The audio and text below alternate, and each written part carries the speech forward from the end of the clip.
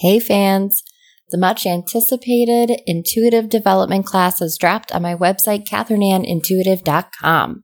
It's 6 weeks long, once per week via Zoom, and if affordability has been an issue for you in the past, there is a sliding scale pricing available so you can choose the price that best fits your budget. If you are interested in learning more, then click the link in the show notes to check it out. And while I love doing this show and putting information about missing and murdered persons out there and feeling into their cases as a psychic and as a medium, I also work to make all of this possible. You can find me at catherineannintuitive.com for psychic development mentorship, for private readings, and for one-off questions that will receive a short video response delivered to your email. Also, starting in February of 2022, I will be opening another self-worth group program for women looking to connect with their value and learn to handle life's curveballs with grace, ease, and full faith that they can improve things for themselves and live a happier, more fulfilled, less stressful existence. Click the link in the show notes to get a free chat in order to see if this is a good fit for you. I'm your host, Catherine Gelvin, true crime lover, seeker of justice, and intuitive medium, and this is Murder and Mediumship. Before we dive fully into this case, I'd like to take a moment to thank my listeners and those who pledged the Patreon in support of the show. I've added a PayPal link to the show notes for anyone who would like to donate in support of the production of the show. Keep those 5-star reviews coming as they are what guides the podcast to new ears each week. And on a brief side note, I do want to take a second to apologize for last week's sound quality. I'm not sure what happened there, but I truly apologize for the echo, and wow, that will not happen again. My recording space got rearranged a bit, and in the holiday chaos, I just didn't have the time to fix it. So again, if you got through it, yay. If not, then I can assure you the sound will be much better quality going forward. Okay. This has been one of the most requested cases since I started Murder and Mediumship, and I'm not even going to bother with beating around the bush, but we're getting straight to the point today. This is the unsolved murder of Tupac Shakur. On September 7th, 1996, Tupac Shakur was riding in a black BMW with the owner of his recording label, Suge Knight of Death Row Records. Hours prior, Tupac had just attended a big fight between his buddy Mike Tyson and Bruce Seldon. He and Suge Knight and the Death Row entourage headed back to MGM Grand Hotel, where Tupac was to head back to his room and change in preparation for a performance he was putting on at Club 662, owned by Suge Knight in Las Vegas, Nevada. The concert was a benefit show, and Tupac was to be performing there as part of his community service. I just want to take a second here because I realize I may not have even said who Tupac was, but if you don't know, then just get off of here, go on YouTube and do some listening for a few hours and then come back. In December of 1994, Pac was convicted of forcibly touching a woman's buttocks, a first-degree felony. She had accused Pac and his death row entourage of raping her in their hotel room, where they had invited her back to not once, but twice. Her second visit, she asserted that Pac's entourage gang raped her, and Pac stood by his innocence and appealed the case, but essentially bail during the appeals process was set at $1.4 million, and Pac just couldn't swing that, despite his growing fame. Hip-hop mogul Suge Knight, I knew I was going to do it at least once. Suge Knight started his career in the music industry as a bodyguard to many celebrities, but most notably Bobby Brown. He eventually went on to co-found Death Row Records with Michael Harrison, a former drug kingpin in LA known as Harry O. So here's when Suge and Tupac meet and why Tupac was ever in the car in Vegas in the first place with Suge. Suge heard about Pac's prison predicament, and he knew that Pac was also in one of the most dangerous prisons in New York State, Clinton Correctional Facility, where it is that Pac was in solitary 23 out of 24 hours of the day because of his fear for his life while in prison. Suge offered Tupac an opportunity he likely felt he couldn't say no to. He really had no choice. He offered Pac the $1.4 million in bail if he would agree to producing 3 records with Death Row Records.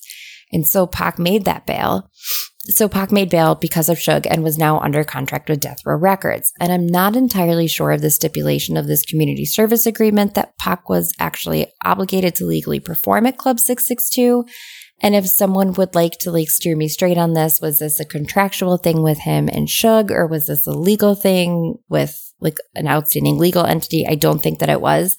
So if anyone can further explain that to me, that would be great. But from what I gathered, this service was more like what Shug required of Pac than it was any community service put upon him by a court condition of bail. I digress. It's rumored that Pac did not want to go to Vegas and that he tried up until the final hour to get out of making the trip altogether. And in fact, he had wanted to go help some family out in the state of Alabama instead that weekend, but Pac headed to Vegas with his cousin and his girlfriend, Khadijah Jones, where he hung out in the casinos with the death row entourage, winning big at the craps table. He was winning big and flying even higher that night after he witnessed his friend Mike Tyson take Bruce Seldon down in less than 2 minutes, which brings us back to where we started, the hotel lobby of MGM Grand in Vegas with the death row entourage. Suge Knight was a known Mob Piru, and Mob Piru is a blood-affiliated gang out of the Compton area of LA. Most of Suge's employees, his bodyguards, were affiliated with the Bloods, and a few of them were actually ex-police or actively crooked cops still working for law enforcement. One of the entourage, I believe his name was Trayvon Lane, pointed out Orlando Anderson to Tupac in the lobby of MGM Grand.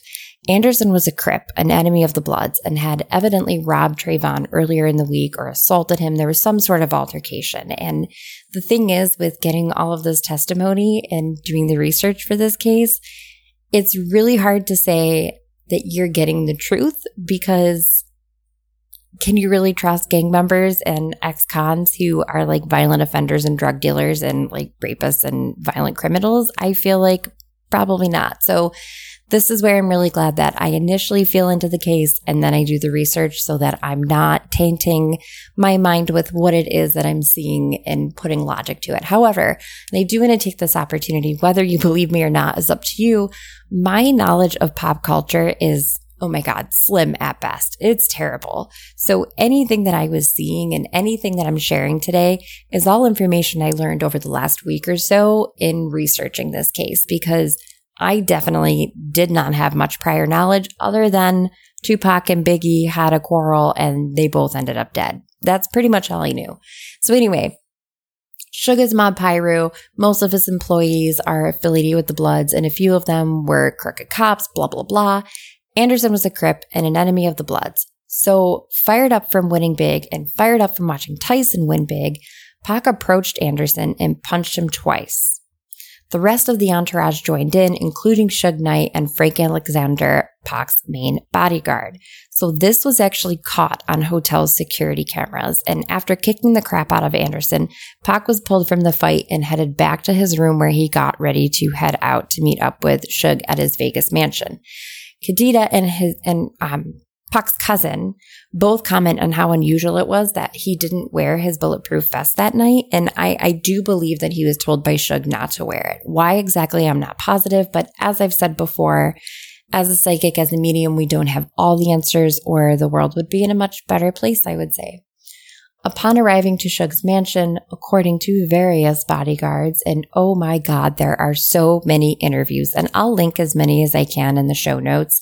But according to various bodyguards present the night that Pac was shot, Suge and Pac disappeared for about half an hour, about 30 minutes, while everyone waited to leave for the club. Suge had asked all of the bodyguards and anyone in their caravan, which I believe was about 5 vehicles, to leave their weapons that evening. No one would be armed.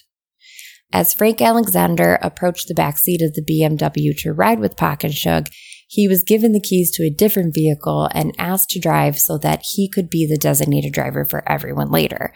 Now, Frank Alexander says that Pac had asked him to drive a Lexus rather than ride in the back of the BMW. I don't know that this was something that Pac and Suge had decided on. But anyway, Alexander did as he was told, and being a very unusual thing, Pac and Suge rode just the two of them with no protection. Pac was in the passenger seat and Suge was driving. Not only were they told to turn in their guns, but they also didn't have their radios on them, so there wasn't even any communication between the 5 vehicles either. There was one bodyguard who refused to turn over his gun, and he was actually sent ahead to Club 662 to join the others who were already there. He was not allowed to ride in the convoy, the caravan, whatever you want to call it, with the others. Again, they're headed to a benefit concert at Club 662, which is owned by Suge Knight, which, by the way, 662 spells out mob on a phone keypad, like Mob Pyru. Anyway, I'm curious as to why a benefit concert for really anyone would be held at a gang-affiliated club, but I mean, there's a lot I don't understand about this type of environment, and then really the hundreds of parts of this case that would lead you down different irrelevant paths. It's just, we could have an episode that could go on for days just in the conspiracy theories and all of the information that you get from all different sides of this case. This is like, oh my God, this is what the rabbit holes you could go down. I digress. I posted on my Instagram the other day asking who everyone thought killed Tupac, and oh my God, the vast array of answers that I received, from government to his record label owner, Suge Knight, to Orlando Anderson, the Crip that they beat up that night. But it's almost as if like all of these perfect little pieces are there, but they're part of a much larger puzzle. Shady police officers, the FBI, Biggie, P. Diddy, everyone has been accused, but so much question is still left.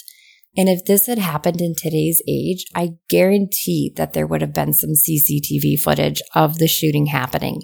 But in 1996, it wasn't so much of a thing. And frankly, even if they had shoddy footage of this, no one would have validated any information, as this would have completely violated the anti-snitch culture that was present in these gangs and in these neighborhoods and just in this culture. So Tupac was actually attacked a couple years prior. I believe he was in New York City at the time. It was the recording studio lobby. And when he was attacked, he actually made a song about like 5 shots wouldn't take him down. And he was fairly certain that Biggie had something to do with it. Well, all in all, and I'll say this again later, I don't think that Biggie really had any direct knowledge of what was happening here, but I do believe someone he was closer to did. So here we are with Tupac Shakur riding in the passenger seat with Suge Knight driving. And as they're on Flamenco Street in Vegas, about 2 blocks from where the concert venue was, they're stopped at a red light, and a car full of girls pulls up on the left of them, and Tupac opens the window. The ladies' man that he was, from what I understand, he's chatting with them, undoubtedly inviting them to the show and flirting as he's known to do. Witnesses have said that he was like standing outside of the moonroof, like rapping his album on the way to the club. He was drawing a lot of attention to himself. And for someone who just got into a fight, into an altercation with a well-known higher up gang member, I feel like this wasn't a very smart thing to do. And I don't understand how it was logical to not have any weapons. But anyway, as these women are flirting with Pac, a white Cadillac pulls up to the right of them with 4 passengers in it. And Tupac's window is down. Well, the back window drops down on the Cadillac, and a string of shots are fired off rapidly, spraying the passenger door of Suge's BMW with bullets. One grazed the head of Suge Knight, leaving him bloodied. And as you will hear from Keefe D, he's the uncle of Orlando Anderson. He says that he thought Suge was killed. And if you watch some of the interviews with him, the way that he says it, it kind of triggers something for me, because I feel like maybe he also wanted Suge dead. Anyway, the flesh wound left him appearing much worse than he actually was. And Pac was actually hit 4 times, and one of the bullets lodged into his right lung, which would later be removed in an attempt to save his life. The shot that ultimately led to his death 6 days later. As the car sped off, an LAPD Sergeant, Chris Carroll, was the first on the scene and repeatedly asked Suge to get onto the ground. He assumed that Knight was involved, as he was dripping in blood as he got out of the vehicle. And standing at about 6'4" and very wide, Knight was intimidating for anyone, but as large as he was and as frightful as he must have looked dripping in blood, Carroll needed him on the ground. And I mean, this guy, Suge Knight was supposed to be a football player. He went to school, he played football in college, and he played a couple of games during a football strike. I believe it was for the LA Rams or something. I'm probably messing that up, but it's not that important. I just want you to realize this guy is a freaking behemoth, okay? So according to an interview with CNN, Carroll says that Knight just kept coming up behind him, and it was making him so nervous as he had clearly been hit in the head, but seemed to have his senses about him still. And I mean, that would probably really freak me out too. But I mean, he was in shock, I imagine. As Carroll would point his gun at Knight, Knight would put his hands up and back off, but continued coming up on him. As Carroll opened the passenger door, Tupac Shakur slumped out. And there's a thing in law enforcement called the dying declaration. If you're dying and you can say who had hurt you, that is admissible in court rather than being cast as hearsay as it would be otherwise. Carroll kept asking Tupac to tell him who did this to him, but Pac kept looking at Suge. According to Carroll, he saw something change in Pac's face when he finally started listening to him rather than looking at Suge. And when he asked him who shot you, as much as he detested law enforcement, Pac looked straight at Carroll and said, "Fuck you," before he started to slip in and out of consciousness and choking on his blood. Pac would never say who shot him that night, and Suge wouldn't say anything either, just as the rest of the entourage remained largely uncooperative. So who did it? Who shot Tupac?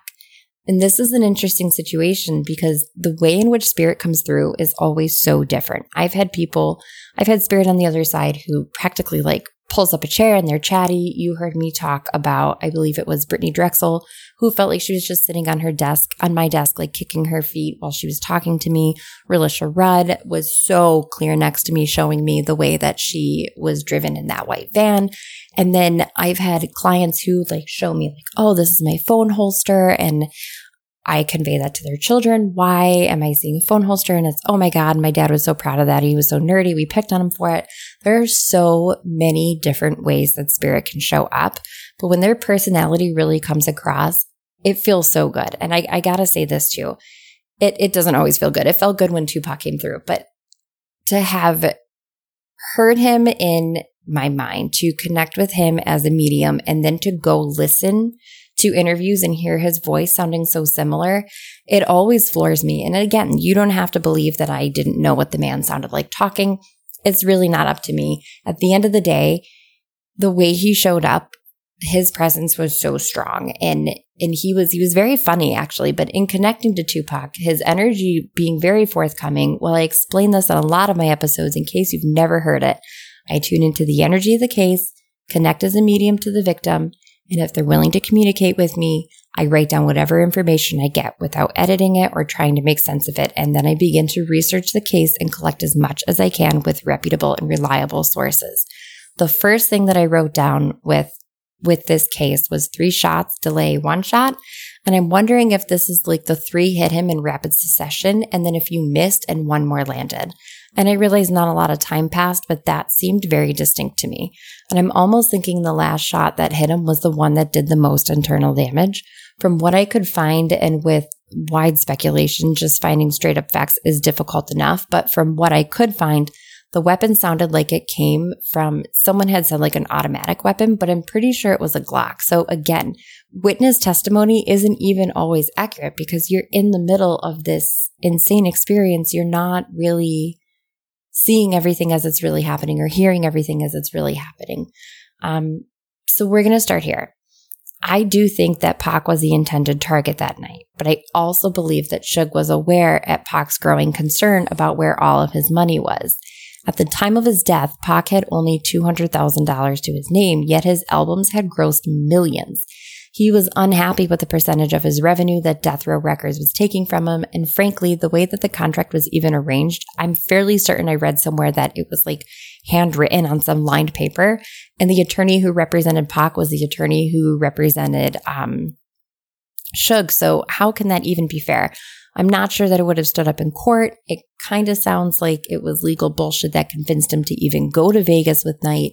He was essentially told he was obligated to it, or Knight could and would take legal action.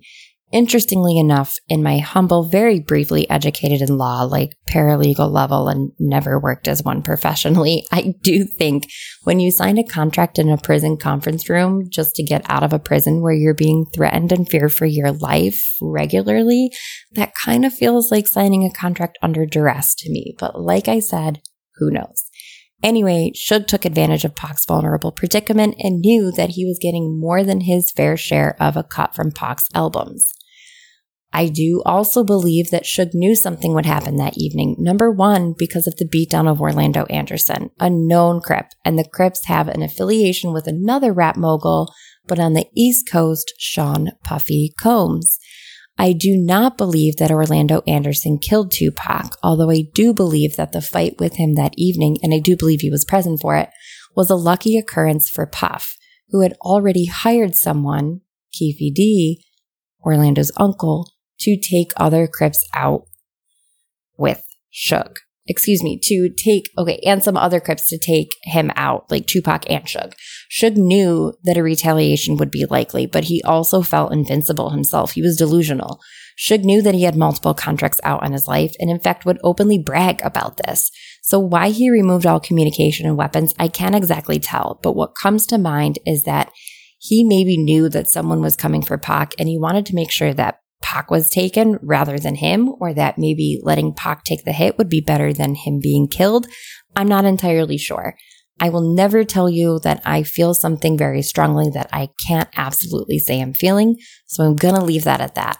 Suge was originally brought into Death Row Records, though, as a business student with a respectable taste for business and an ambitious drive.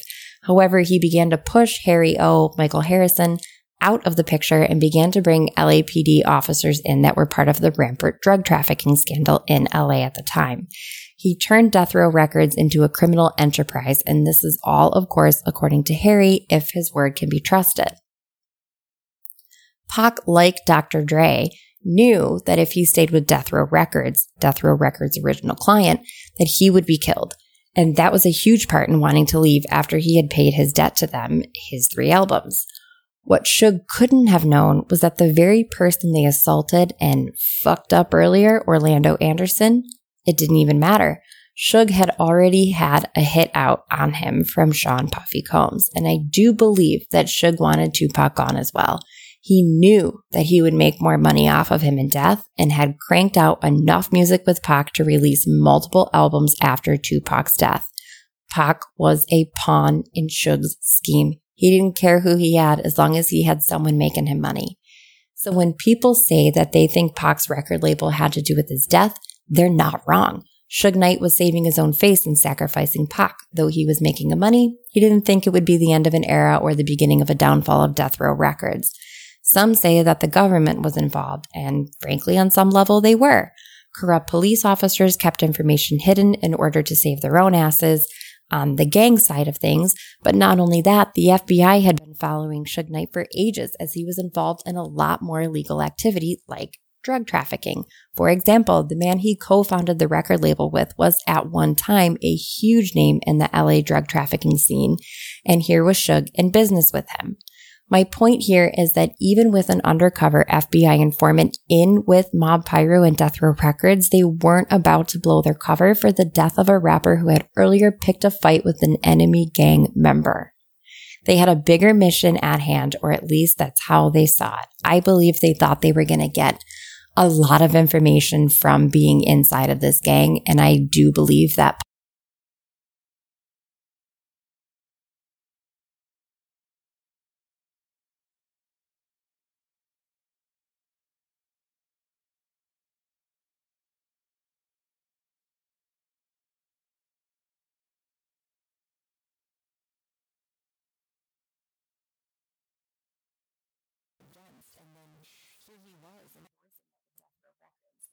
if that sounds insane to you that someone could like force that on you, then I want you to look into what Suge Knight did to Vanilla Ice to get the rights of his song Ice Ice Baby signed over to them.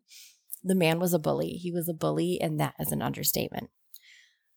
Pac's energy is actually very gentle and it's very patient. And his eyes, when you look at a photo of him, they make me get a lump in my throat. They're the eyes of an empath, of someone who really felt the pain and the struggle of not just those immediately around him, but the world as well. Pac wasn't killed by just one person, though one person is responsible for pulling the trigger. He would have been killed in retaliation even if the hit wasn't ordered on him by the East Coast owner of Bad Boy Records. However, I think too that even if Pac hadn't kicked the heck out of Orlando Anderson, aka Baby Lane, Keefe D's nephew, the hit would have still been orchestrated. I think Suge knew it was coming, and that's also why he was so adamant that Pac came to Vegas. Pac had to show up so that Suge's own life was safe. And Suge and Diddy, Puffy, whatever we're calling him these days, their fight was between them, but Biggie and Pac, they were like little chess pieces for them. When I connect to Pac and I ask him, what do you want us to know about this whole experience, about making it to the top to get roped back into the lifestyle over and over and over again? The message that I receive in return is to stay true to yourself, to trust your instincts as they could have saved his life. Nothing felt right about signing with Suge, but I had no choice, is what Pac said back. He wanted nothing more than for his voice to be heard and for it to speak to those and for those who either weren't able to articulate their similar experiences or wouldn't articulate them. When I ask if he would have done anything differently, what I hear is, I'd have put on the vest, know what I mean? And he kind of laughs a little bit. And one final question for Pac, I asked him what he would do in today's political climate and social climate. And his response was basically that he'd look out for his people, but for himself first. And had he had his own back, not been so carried away, which is getting through with Suge and moving on to whatever his own move would have been next, I maybe would have seen it coming. I'd focus on my poetry more, because that hate that's fueling this shit today, that can only be cast out by love. Don't get me wrong, I'd fight, but I would know what I was fighting for this time. And you know me, I say goodbye in the show like 10 times. So I always have one more, and it's just how I am. So I was thinking too about what people say that Pac seemed okay in the hospital. According to Suge and his girlfriend, he had this experience where he was talking to them, or he seemed like he was better. And what Pac said back to me was that for a second, he thinks that they thought he was turning around, like he was making a comeback. And what he said, but when I could see Suge, when I could see my girl, when I could see my moms, I could see my grandmoms. And I didn't even know her. I wasn't getting better. I was heading out. And I think it's important to note too that his grandmom had passed away at a very young age. I Googled this after hearing this, and she passed away in like 1956 or something. Like she was only 26 years old. And when he said, I didn't even know her, I wasn't getting better, I was heading out. It's interesting because you hear of experiences like this very often where people kind of act like they're doing a lot better. They're more active. They're like sitting up, they're talking, they're okay. And then the next day or so, they're gone. So I know you're all dying to know as well, but one asked if Biggie was killed in retaliation. I heard yes, absolutely yes. Puff took from Suge, so Suge took from Puff, and we didn't mean nothing to them. They were always going to find another meal ticket. We didn't mean a thing. And in closing, as I don't normally share my conversations with those on the other side, but when speaking with celebrities, sometimes it's easier to get this real like back and forth conversation established because they're used to doing interviews. And this is actually a technique that we use to practice in my mediumship psych development classes. I've seen other teachers do it too, which by the way, begins the first week in February and is available on that sliding scale basis. So you pay what you can afford. Tupac Shakur was 25 years old when he was gunned down. He was gunned down by Keefe D, who then blamed his dead nephew, Orlando Anderson. Orlando then died in May of 1998 at an unrelated gang event in LA. Pac's bodyguard, Frank Alexander, who was found in his home in Murrieta, California in May of 2013. It was supposedly a suicide. My little spidey senses say that it was just more disposing of another person who knew a little bit too much. Also, the killer of Biggie is now dead as well. Suge Knight is now in prison for 28 years as of 2018 for a manslaughter charge, a voluntary manslaughter charge. He intentionally ran over a man and attempted murder on another one at a burger stand in 2014. Just to be clear, I do not believe that Biggie had anything to do with the death of Tupac Shakur. Next week, we resume with a little bit of spice for January with some well-known cases coming in throughout the month and some guest hosts as well. So thanks for sticking through the bumps along the way. And as always, send your requests to Catherine Galvin at CatherineAnnIntuitive.com. And you all, I hope you're making it through your holiday season. And if it gets a little bit too tricky for you, just turn up the true crime in your ears like I do, and y'all enjoy 2022.